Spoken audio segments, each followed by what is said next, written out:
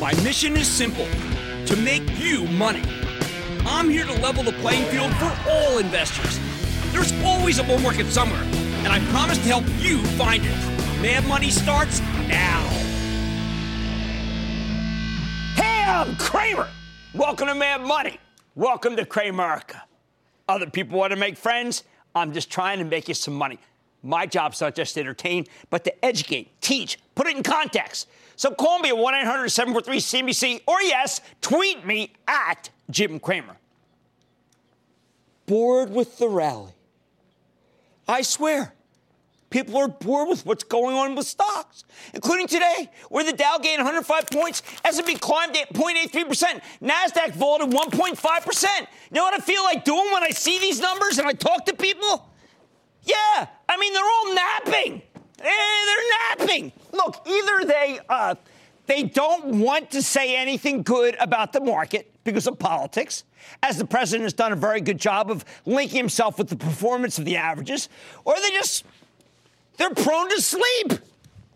But no matter how good stocks get, it doesn't seem to hit their radar screen. I was on vacation last week. San Diego, not bad. All I heard was Bitcoin, Bitcoin, and Bitcoin. Hey, Cramer, how about Bitcoin? They all recognize me by my voice. Hey, Cramer, Bitcoin, is it too late? Is it too early? I mean, holy cow. Never a stock, never. The market's a yawner, or it's an abstraction for most people. But the truth is that if you're bored by this incredible rally, may I suggest that you get your head examined? That was easy. Sure, only 53% of the people in this country have exposure to stocks. And while I wish more Americans could afford to participate in the amazing engine of wealth creation that is the stock market, 53% is still a lot of people. And if you're one of them, you should be feeling real good after last year's run. House of pleasure. You feel good about retirement. You feel good about travel. You feel good about money for college. You feel good about paying down debt with some of your profits. You feel good about buying a car or a house or doing a renovation. Not feeling good about sleeping, for heaven's sake.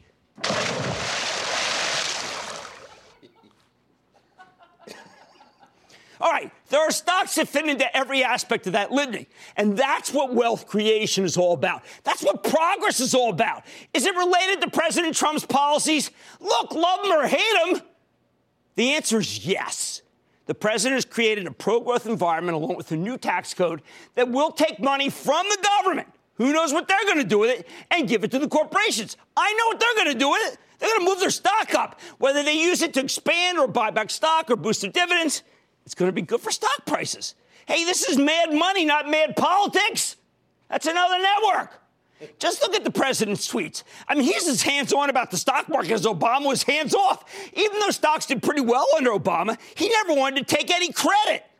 The market's so important to Trump that I'm surprised he doesn't tweet buy on weakness about stocks that happen to be falling on a given day. Hey, Walmart's not up today. Why don't you buy some? That would be a notch.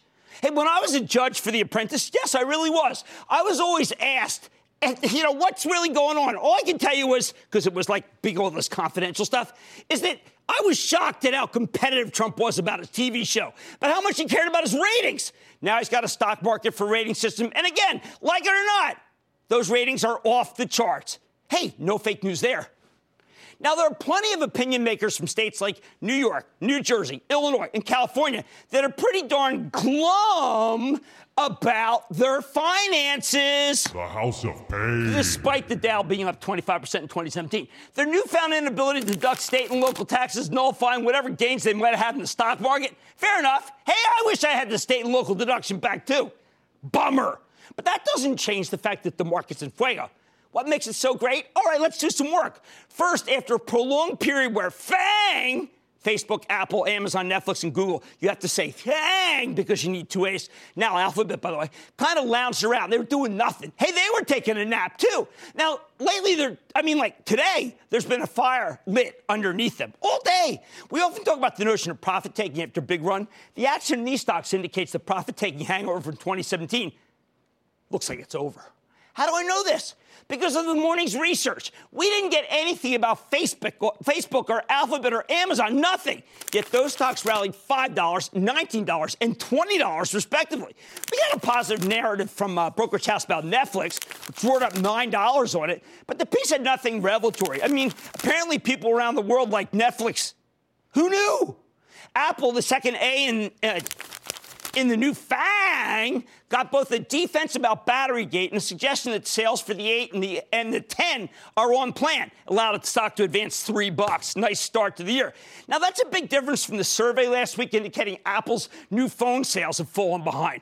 How many times have you heard these negative surveys? I think they faked out people dozens of times. They are classic buy high, sell low, loss generators. I can't remember a single survey that was ever positive, other than those done by Katie Huberty, the godsend from Morgan Stanley. Oh, and Batterygate? I mean, Apple fixed it as soon as possible for very low cost. Most amazing thing is that people thought Apple would just hang its customers out to dry.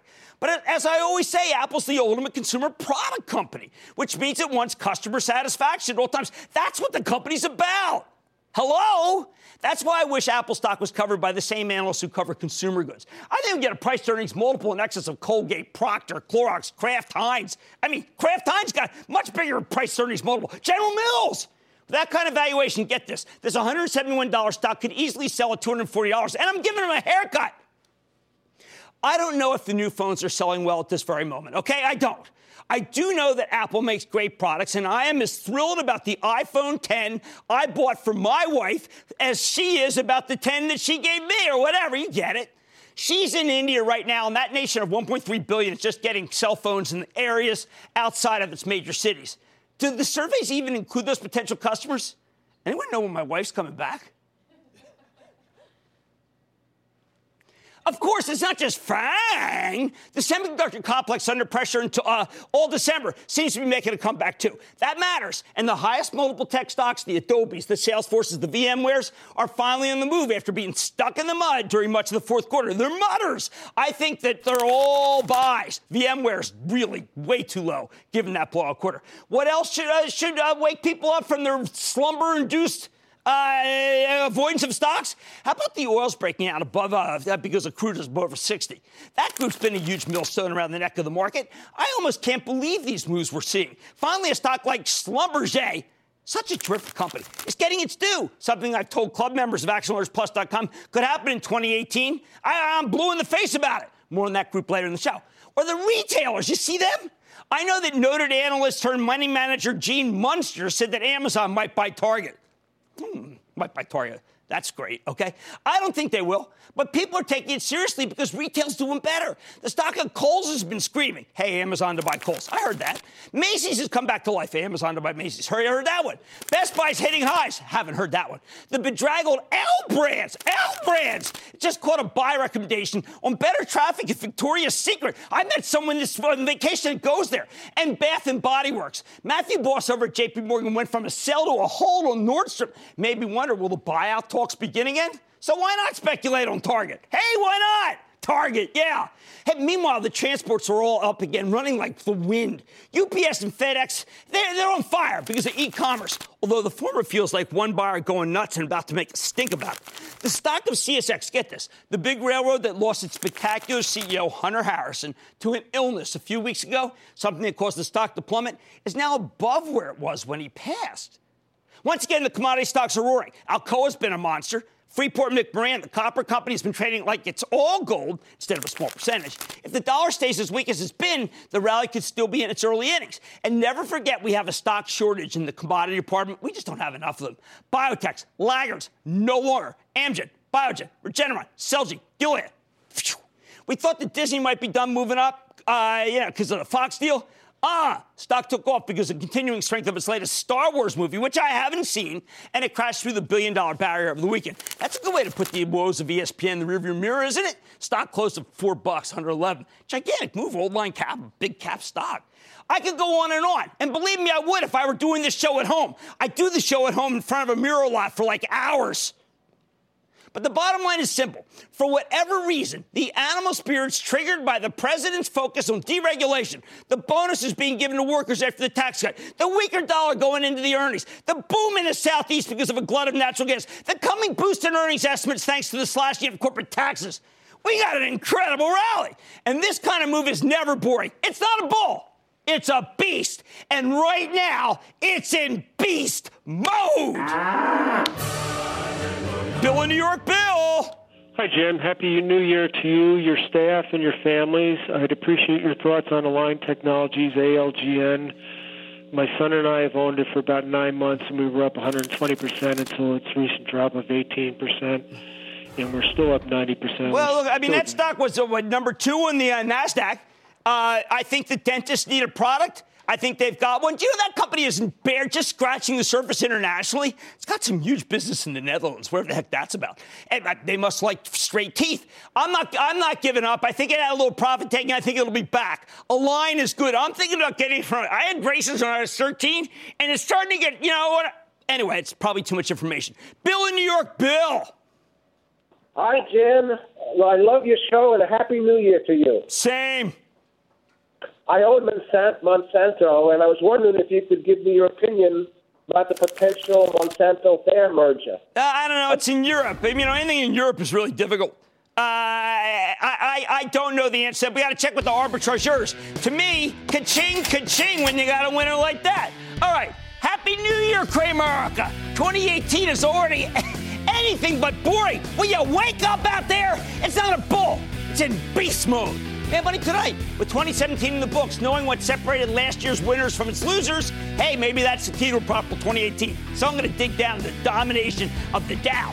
Then CarMax and AutoNation, oh man, they've stalled. What does the decline mean for the overall auto industry?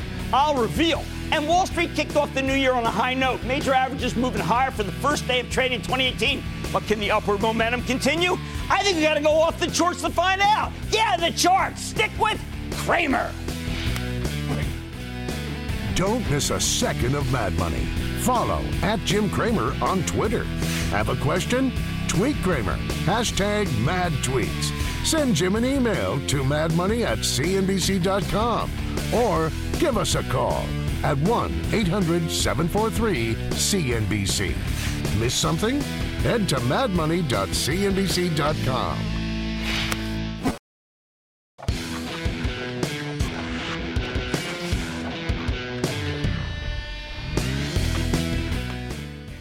I love people who say the Dow Jones Industrial Average is meaningless. And then, within the same breath, they quote how much it's up or down. Why do so many people insist that it doesn't matter? Because these days, I guess, far more money managers gravitate to the S&P 500. That's the benchmark to beat if you're a professional investor. Look, I don't disparage the venerable index. I embrace it because the Dow's still a good proxy for stocks and it singles out the big ones. In fact, right now, it's more important than it's been in a long time because its snapshot of 2017 gives you a terrific view of the winners and losers in classic big cap names, with the overall score very representative, plus 25%. I don't have time to sketch out all 30 components. Wish I did. But I can give you some background and some prognostications on the 5 best performers. Let's start with the best of the best. Let's start with Boeing. Boeing was the strongest performer in the Dow. It was up a staggering 89% last year. You know what? I don't think it's done. Boeing could still have one more excellent year. With its current order book alone, this nearly $297 stock, I'm using a $400 price target. That gives about a 35% return. Not too shabby. Why am I so confident? It's simple. Because 2017 was the year that Boeing stock became a new and different entity. It went from being a cyclical to a secular growth play. Boom, boom, to boom. For ages, we used to measure Boeing by a new plane boom-bust cycle. If the plane was loved, analysts would raise the numbers. If the plane was disliked or hard to build, as was the case with the Dreamliner, it would get hit, maybe hit hard. It was a scary stock. This year, though, with an order book nearly bursting with business, both military and commercial, investors seem to have stopped caring about individual aircraft orders. And they're focused on the secular trend of travel, especially overseas, where only a sliver of people have actually flown, and many, many more will do so in the not-too-distant future. Yes, Boeing's earnings are now smooth. Its production lines are efficient. And as CEO Dennis Muhlenberg told us recently, there's a huge wait for new planes because so many different companies want them. You can't get one. Yet many more people fly each year internationally than they did the previous year, which is why Boeing has literally 20 years of demand for its most popular product, the 737 narrow body. They see the order book. The company will soon be expanding its assembly line so it can meet that demand more quickly. But it's still overwhelmed by orders. I know that Boeing's engaged in a never-ending dogfight with Airbus over orders, that European company that I always felt, got subsidized too much. But at least for now, it looks like Boeing's winning. And I doubt their lead will dissipate anytime soon. The company also has a long-term arrangement with NASA to put a man on Mars, which could turn into a space race with Elon Musk, who's got a similar target. I'll put my money on Boeing. Hear that, Elon? No. Boeing's gross margins on its latest planes are very high because they have tremendous economies of scale. No wonder the company just announced an $18 billion buyback, 20% dividend boost, the latter becoming pretty much a staple for these guys. Everyone's waiting for a pullback, but the stock's only given you one 10-point reversal since 2015. The buyback is very alive. That gentle sloping stock is what you're always looking for. In short, Boeing's a buy. Next up is the most heavily shorted stock in the Dow, Caterpillar, which proved the shorts wrong with a staggering 70% gain last year. Caterpillar is another stock that has transformed itself. Not that long ago, Cat was viewed as a total boom and bust play that depended on China. Asia's only about 22% of their business, though, so the correlation isn't that strong. These days, what matters is the strength of their business here in the U.S. and how much more efficient Cat has become with both its manufacturing processes and maybe even more important, the one-time unruly dealer network that they didn't control. That means the company has much less risk of making too much machinery or too little because it's got a much better handle on the whole food chain. Sure, Caterpillar is still a cyclical business. That hasn't changed. But right now, things are booming. And in this boom, the company is making a heck of a lot more money off of its earth movers. The balance sheet, like that of Boeing, used to be a nightmare at one point. Now it's fairly pristine. Sure, the company's been hurt by its untimely purchase of Bucyrus. That was a coal machinery, mining machinery maker. Terrible. Bought at the top. But the results shine anyway, and the shorts have been crushed. I don't think Cat's become a secular growth story. I'm not saying that. Just that some of the commodities you need Cat's earth movers for, like copper and oil, are at their highs or climbing, while the Southeast is experiencing a manufacturing renaissance that needs all the Cat machines it can get. I doubt Cat stock can repeat its performance from last year. But with President Trump talking a big game about his infrastructure plans this year, there's more in the tank for this stock than for a lot of others out there. Yeah, I'm still hot on Cat. Number 3 is Visa. And it just keeps going higher and higher and higher. They should, right? Wouldn't this be good? They should be like this.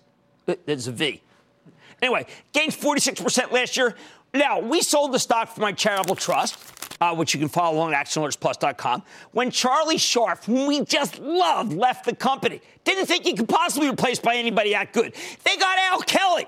And this guy's been excellent. He's really good at getting new customers. Visa's now become the go-to financial tech stock for those too scared to own the banks or those who simply think the financials can't grow as fast as Visa. Now, you might think the stock would stall out at these levels, but with the dollar diving, this company that gets 52% of its business from overseas, it's got a fabulous tailwind. Plus, Visa's the 17th largest company when it comes to dollars overseas, $7.7 billion parked internationally, and Kelly, who has far exceeded expectations, might bring some of that back to further elevate the stock. His time on the acquisition of Visa Europe, right about at the height of the dollar 18 months ago. Oh, man, was that prescient. 4th, here's the one everybody hates. What, did someone take my Apple? Well, that's typical. No, here it is. Apple's about as hard to own right now as it's been at any point in the last couple of years because there's so many darn surveys out there saying that the new iPhone 10 is a bust. Plus, chartists are buzzing about a major crack in the armor, which could send the stock plummeting from 172 to 120. Hey, 120. Why not? Because of these concerns about the new phone, not to mention Batterygate, which is really, come on. I think they already put that behind them. Apple sells for just 15 times earnings. From all the negative comments of late, you'd think that Apple stock must have lost people fortunes, but it actually finished last year up 46.1%. I bet the company's service revenue continues to grow. Apple still, after 2 years, isn't getting enough credit for that one. It's steady. And I think while the stock may not be ready for a shortfall, we haven't heard enough negative things from worthwhile sources to make me want to give up on this one. No way. Apple has more than $269 billion in cash. 94% of it overseas. However, the company has a lot of debt overseas, so there's no real way that we can assess how much will flow back for buybacks, dividends, or capital expenditures.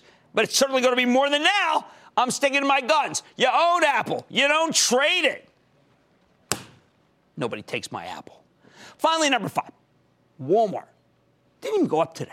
I think this stock has the potential to go up at least 20% on top of its 43% gain last year because the company is now going to see the benefits of its big spend on e-commerce, with Jet.com offering something new, different, and cheaper, and exciting. Walmart's a much better company than it was a few years ago, with a terrific grocery section, by the way, that includes many organic items and prices that seem ridiculously low. I mean, you think that they're a mistake. Go to one, please. You won't believe how good they've become. You won't believe how, get this, how fun they are. When was the last time you ever heard the word fun in the same sentence as Walmart? They spend heavily to be able to compete with Amazon. And unlike other brick-and-mortar retailers, their pockets are deep enough that the spending has actually been paying off. Fortunately, the Walton family's going with Doug McMillon to make Doug McMillions.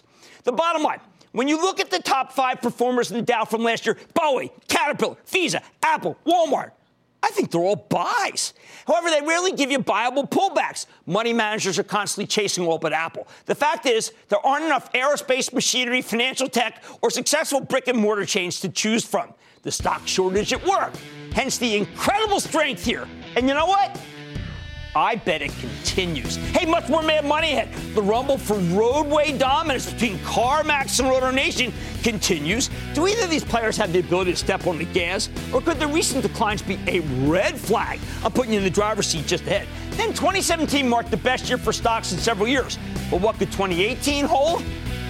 I got to go off the charts. And what can you buy now that crude's risen 7 out of 8 past days? It's a lie. Well, I'm going to offer you a game plan for the oil patch. So stick with Cramer.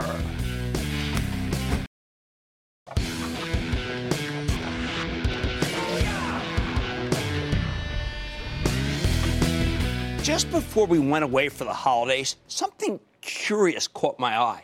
CarMax, the gigantic used car retailer, reported a seemingly solid quarter, yet the stock ultimately ended up selling off hard. Sell. And in the end, both CarMax and AutoNation closed out the year pretty much flat after some wild trading. I mean, heck, even the auto parts company started doing well. Well, it's because of cold weather. So what the heck is going on with these two auto dealers? Is the whole industry in trouble? Could the big incumbent simply be losing share to newer players like Carvana, which sounds like Carvel, doesn't it, which just came public last year?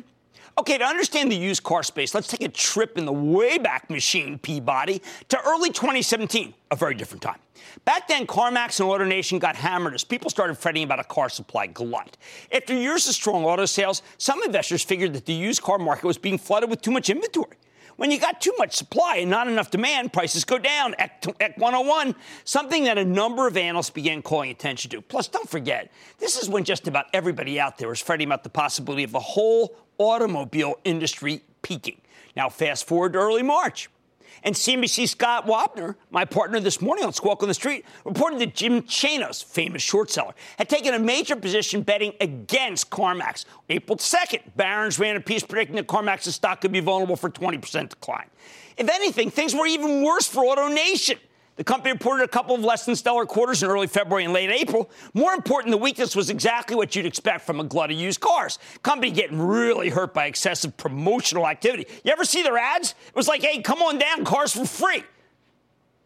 Hey, we'll pay you to take a car. I mean, honestly, those ads were insane, like Crazy Eddie. However, in April, I'm old enough to remember that. However, in April and May, CarMax and AutoNation saw their stocks begin to bounce, and the tone seemed to improve. We found out that much of the early year softness had to do with lenders pulling back on subprime auto loans, not the end of the world. Then when CarMax reported in June, they actually delivered a fabulous beat. Same-store sales, for used cars up 8.2%. Company's financing division, which had a lot of people worried, they saw its income rise by 8.5%. Wow, financing is good business. AutoNation took a little longer to start rebounding. Their numbers continue to be a lot less impressive, but even their stock started showing signs of life in August after the board approved a $250 million buyback. Really, though, the used car space turned around with everything else auto-related after the two big hurricanes hit in late August and early September. Harvey and Irma wiped out hundreds of thousands of cars. You know, Harvey alone wrecked 500,000 cars. And suddenly no one was worried about peak autos anymore because that translated into hundreds of thousands of insurance checks earmarked for new vehicles. So you'd think that the industry would have been sitting pretty, right, by the time CarMax reported again last month. But then something curious happened. When the company posted its results on December 21st, the numbers looked okay. While CarMax's earnings came in line, the company's sales were stronger than expected, up 11% year over year. Same-store sales for used cars, which is what I think is most important, increased by 2.7%. Even the wholesale division, which had been the one problem area, was up 9.1%. And their financing arm grew by 15%. So why the heck what was the sell-off about? Because the numbers, though pretty good, simply weren't good enough. Remember, everyone was expecting a ton of new demand thanks to Irma and Harvey. But CarMax's used car sales actually decelerated on a same-store basis. So if it took two horrendous hurricanes for the company to generate a 2.7% increase, down from 8.2 in June, you had to wonder about the overall state of the business, don't you think? People were hoping for a much bigger boost. Now, AutoNation, which had been staking up the joint all last year, suddenly reported a good quarter in November, and they actually got credit for it. Sure, the company missed on the top line, but they blew away the earnings estimates, and AutoNation same-store used vehicle gross profit increased by 9% year over year. More important, the company repurchased 9% of their total shares outstanding. Buy. During that one quarter, which is how they generated the monster earnings beat. And it sure helped that AutoNation announced a partnership with Waymo, Alphabet's autonomous driving division. Hey, I've been in one. Yeah, like you say, hey, take me to the best pizza place, and it takes you there. I mean, doesn't ask you what kind. You like? I like Domino's. Don't need to go anywhere. The stock spiked 15% on this news, although it's given back some ground since then. So where do we come down on these two used car giants? All right, for starters, I mean, they sell all sorts of cars, but for starters, CarMax and AutoNation both look darn cheap, the kind of cheap that's hard to find in this market. The former sells for 15 times earnings, the latter for just 13 times earnings. If you're looking for a value play, you have my blessing to pick up some CarMax right here, right now, which is the more consistent of the two, and it's pulled back nicely. However, if you're looking to speculate on a used car play, more exciting story, I mean, you got to consider a stock like Carvana, CVNA, which Steve in New York asked me about on December 11th. This is a neat concept, but I'm not sure about the execution here. Carvana is trying to change the way people buy used cars. Rather than going to a dealership negotiating with salespeople, Carvana makes it easy to find and buy a used car on their website. They'll either deliver it to you or you can pick it up from one of their automated car vending machines. The idea of buying a used car off the internet might sound insane to you, no matter how much information Carvana gives you. But you have to remember that if there's one thing millennials hate more than talking on the phone, it's talking to random strangers in person, like used car salesmen or women. They can't stand it. Give them a choice, and they'll almost always prefer to do their shopping on the web, even for a car. Now, Carvana's stock was a total flop when it came public last April. Everyone was worried about peak autos at the time. Darn thing priced at $15, immediately opened at $13.50, closed at $11.10. Brutal, kind of like Blue Apron. Week later, the stock was at $8 and change. Naked Apron. But it didn't take too long for Carvana to come back with a vengeance. Company's first quarter out of the gate in June, strong. Guidance, even stronger. Here's the problem. Latest quarter was not so hot. When Carvana reported again in November, the company delivered a top-line miss while its revenue is still growing rapidly, up 128%. Investors didn't like that management narrowed their full-year guidance, specifically lowering the high end of their forecast. On top of that, Carvana's got some pretty public detractors, been making some serious accusations about the company. Since the IPO, multiple short sellers have published harsh critiques of Carvana, most of them seeking alpha, alleging the company basically cooking one of its key metrics, the gross profit per unit. Now, I tend to be less critical of this kind of thing, but I'm mindful that every time these stories come out, they tend to cause the stock to get dinged. So you have to believe where there's smoke, well, you know. More important, Carvana's not exactly cheap. Company's expected to turn a profit next year, but even on those estimates, it's selling for more than 30 times earnings. If they can sustain their incredible growth rate, that could be a good story. But thanks to the law of large numbers, it's going to be very hard. The real issue for me is that Carvana just missed their sales forecast, had to walk back part of their very ambitious guidance. That's not a great sign. So for the moment, I recommend sitting on the sidelines. Here's the bottom line. With a roaring economy, I think the used car space can make yet another comeback. But if you want to be smart about it, you'll invest in the consistent, recently marked down CarMax and be grateful that there's still a stock cheap enough with growth prospects after this historic run for equities. I'm going to Alex in California. Alex! Happy New Year to you, Jim. Right back at you. Hey, last time I called in, Jim, you told me to check out Chris Long of the Eagles and his charitable efforts. He's doing great things for his community. I just wanted to give him a shout out. Absolutely. President Obama gave him a shout out. I gave some money to that charity. That's not the point. Don't talk about charity. But anyway, yeah, I totally agree with you. What's going on? I'm a big believer in CEO Mary Barra and her management team. Their Bolt has been selling great, and they also are pushing into autonomous vehicles. Based on the recent stock price slump and their positive forward guidance, is now the time to invest in GM. I think it is. I mean, I think the stock's cheap. Now, it sells at 6 times earnings. That's all. It means that people think that they can't make the numbers. I'm on board. I am on board with this one. How about Paul in Washington, please? Paul. Hello, Jim.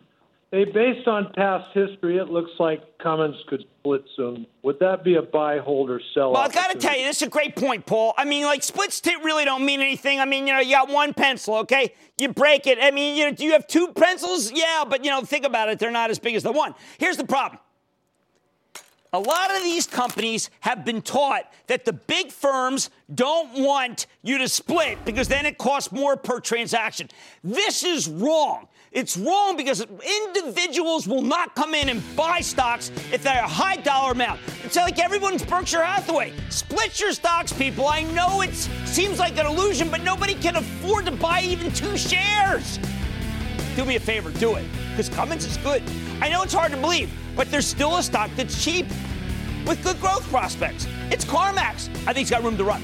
Much more Mad Money ahead. What's in store for this market in the new year? I'm tackling the technicals to find out. Then, new year, new approach. I'm offering up the top ways to play the energy sector. Can you believe that there's stocks to recommend in 2018? Plus all your calls. Rapid fire. Tonight's edition of the Lightning Round. So stick with Cramer.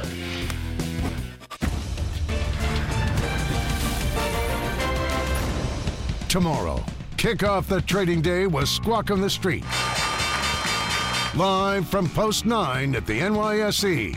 My wife is in India. What the hell is she doing there? I don't know. She never comes back. She's there now? Yes, very spotty coverage. All right. A lot of fog today. Tired of her being. Get back. Come back already. It all starts at 9 a.m. Eastern.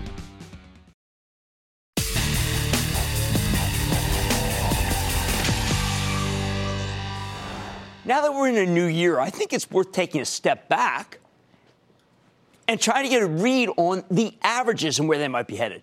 I already told you about my predictions for the top 5 performers in the Dow. But now we're going off the charts, and we're using Bob Lang. He's the founder of ExplosiveOptions.net, as well as being the brilliant technician and the all-star duo behind TheStreet.com's Trifecta Stocks newsletter. Because we want to get his technical take, not just on the Dow, but also on the S&P 500. Before we dive into the charts, it's worth pointing out that the last time we had Bob Lang do a beginning of the year market assessment, it was 5 years ago. In 2013, he predicted the major indices would hit new highs by 2015, and he turned out to be very right. So we're reprising his efforts. What does Lang see in store for us in 2018? Well, it's pretty nifty. So why don't we start with the weekly chart of the S&P 500? How beautiful is this picture, people? First of all, Lang points out that the S&P didn't have a single losing month in 2017. That's the first time it's ever happened. And if anything, that's even more impressive than its 19% run.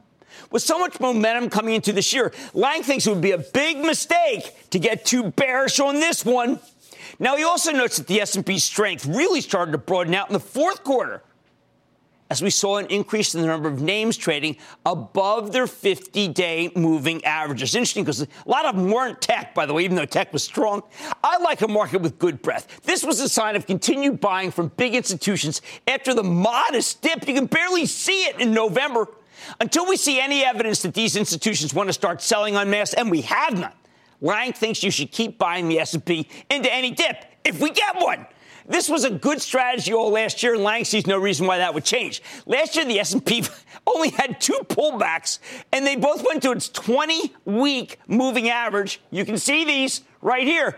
Boy, did people feel these were the beginning of bear markets. Oh, the Trump bear market. And both these turned out to be excellent buying opportunities. They never did this, despite all those hedge fund letters that you saw, which said the world's ending. Boy, I'm glad I'm not in any hedge funds. In fact, when you look at the S&P as a proxy for the broader market, it tells you that the bull is still going strong. The Chaikin Money Flow Oscillator, the CMF, okay, which measures the level of buying or selling pressure in a security, pressure being whether it's being bought or whether it's being sold, how heavy is it? It's been positive for 2.5 years, and it just keeps rising. These are remarkable things. When you throw in the impact of tax cuts and interest rates that still remain pretty darn low, Lang thinks the S&P could be poised for yet another double-digit gain. All right, how about the weekly chart of the Dow Industrials? This thing, I mean, it's like the Mona Lisa of charts. I mean, will you look at this? That's beautiful. It's picture perfect. With its monster 25% gain last year, the Dow was like a runaway train that barely gave you a chance to get on board before pulling out of the station. And I say barely. Look at this. You need a microscope. Lang points out that Chaikin money flow indicator you like so much could not have been higher. Big institutions were devouring the Dow stocks at all times. The relative strength index, we got the RSI going here. At the bottom, it's an important momentum indicator. Tells you what's going to happen ahead of time. It went to overbought levels and then stayed there for nearly the entire year. Normally, when something gets overbought, it comes up too far too fast, and it's due for a pullback. But when a stock or an index gets overbought and stays that way, we call it an embedded sign. And that's a sign of incredible strength. I wrote about this in Get Rich Carefully, that, it's very funny about the way that when you get overbought for the longest time, it is the most positive sign possible, as opposed to a negative if just a short time. Like if this had gone right here, we would have been selling the market. From a momentum perspective, Lang says this chart is a thing of beauty. Volume trends are positive. The money flow remains very strong. What's not to like? In the end, Lang thinks it would be pointless to pick a top for this thing, even though I heard it all day. He could easily see the Dow rally another 12 to 15% in 2018. And he doesn't write off the possibility of a crazy good 20% gain. Take us to Dow 30,000. I'm laughing. I remember when Dow 36,000 was a big joke because it was so wrong. Doesn't seem wrong now. My view, bottom line, charts as interpreted by Bob Lang give us a lot of reasons to be feeling pretty darn good about 2018. No, we don't want to get too euphoric. No, we don't want to be complacent. But I also think it's a big mistake to get too cynical. That's right, too sardonic for your own good. Irony never made a dime for anybody. Let's face it, we got a phenomenal bull market going here. Why don't you just enjoy it? Mad Money's back after the break.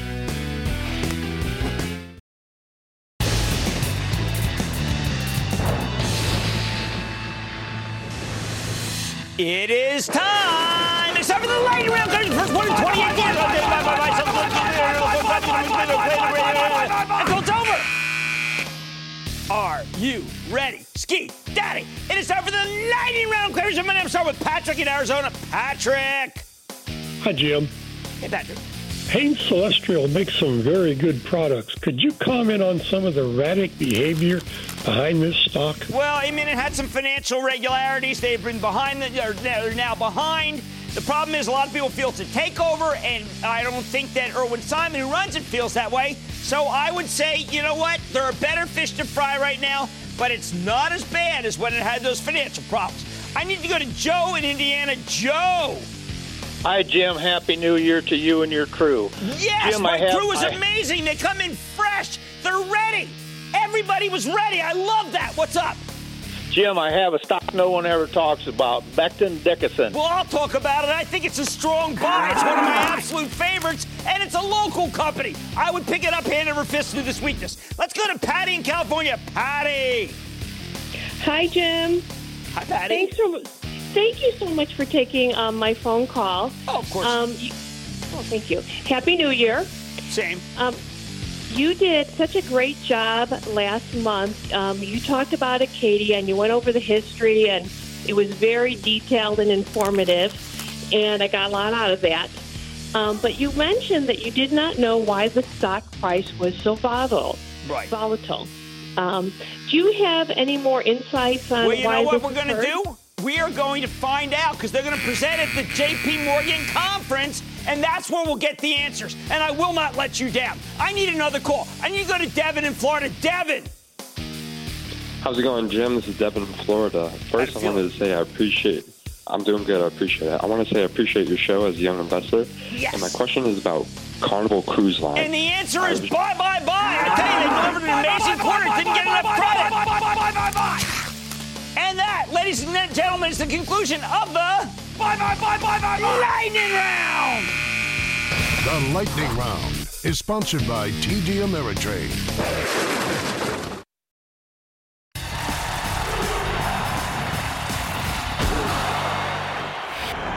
How do you play this fantastic run in oil with the price of crude flying through $60 a barrel thanks to OPEC production cuts and increased demand from an accelerating global economy? Buy. Do you go with the pipelines or the integrateds, the independents, the natural gas names, the drillers? You know, there was a time when the correct answer was all of the above. With the frigid cold in the east and so many stock traders operating in the frozen Wall Street area, you'd normally go with natural gas. I mean, the whole country seems cold. But you know what? Natural gas is in a huge glut. So bad that the needle doesn't even seem to move no matter what. So the natural pick, the oil and gas companies with the most exposure to natural gas, simply won't participate the way they used to. I suggest you avoid any of the pure natural gas picks, especially around the Marcellus Shale in Pennsylvania or Utica in Ohio. Stuff's just not needed in the quantities we have. Export system's still in its infancy. So let's do this. If the weather stays like this for a couple more days and the natural gas stocks still don't participate and natural gas doesn't fly through the roof, I say trim. The surfeit may be so large that even this cold snap isn't enough to move the needle. How about the drillers and service companies? This part of the oil food chain has been a victim of its own inventiveness. The technological improvements have been so great that you simply don't need as much drilling equipment as you used to. I always question how much service is really necessary at this point in the cycle. Domestically, Halliburton should do well, as there's still plenty of drilling in the Permian, but not as much as you might think. If General Electric were so desperate to raise cash, some fund managers would be buying GE subsidiary Baker Hughes hand over fist. But the market's figured out, I think, that this business might be the first thing GE sells in order to shore up its balance sheet. It will most likely be the subject of a fire sale. I think it should be broken up and sold in pieces, but doesn't matter. I say no, thank you. Members of ActionAlertsPlus.com, the club, know I'm stubborn and have dug my heels in on Schlumberger, SLB, the oil service kingpin, because the man who called the downturn in oil the whole way, both loudest and first, is Schlumberger's CEO, Paul Kibsgaard. Now he's changed his tune. He's calling for an up year because producers will need to invest to maintain the same level of production from declining oil fields. He made that call when crude was in the low 50s. Stock was right around these levels, so you haven't missed much. With the crude now at $60, I'd be a buyer. We know from last year that the big oils no longer trade together. This is a new theme. There was tremendous disparity. Investors settled on Chevron as a growth oil. BP is a safe stock with a good dividend, as well as a lower tax rate for its U.S. properties, something the company cited today as beneficial to its American profits. Exxon is well behind the group, but that makes sense as it lacks the growth of the other two. You don't need too many winners in this space, please, so don't go ETF hunting. It's not worth buying the bad with the good. How about those independents? Hey, let's make it easy. Any companies with great Permian Basin oil growth will work. Look to Cimarex, Diamondback, FANG, and Concho, that's a symbol for Diamondback, as they fit the profile. Finally, with oil at these levels, the best positioned stocks, I think, are the pipelines. The group is well below where it was trading when oil was last at these prices. The pipeline companies are no longer struggling with the U.S. government. FERC greenlights pretty much anything. The independents are desperate for new pipe to take natural gas out of Marcellus and Utica to the south and the northeast, and to take oil and gas out of the Permian for export. That's why I buy pretty much any of the well-run pipeline names, from Magellan Midstream Partners, which ActionAlertsPlus.com members know I trust because of its vast Permian exposure, Enterprise Product Partners, very high quality, and get this, if you've owned Energy Transfer Partners or Williams Companies, you might as well hold on at this point for the rising tide. New position. Some may want to buy the entire oil and gas group based on this new tax code. They were among the highest payers and could see a dramatic lift in earnings. Me, I say don't overthink it. Group trades on asset growth, not after-tax earnings. Although the tax cut will certainly allow bullish analysts to take up numbers, they haven't done it yet. especially for the big profits here in the U.S. for the independents. There you have it. Your game plan for the suddenly revitalized sector, brought back to life by $60 oil, a welcome level for the entire group. Just remember, rising tide has no reason to stop being selective. Stick with Schlumberger, Chevron, BP, the independents with Permian exposure, Cimarex, Diamondback, Concho, and the best-run pipelines, Magellan Midstream and Enterprise Product Partners. And, of course, stick with Cramer.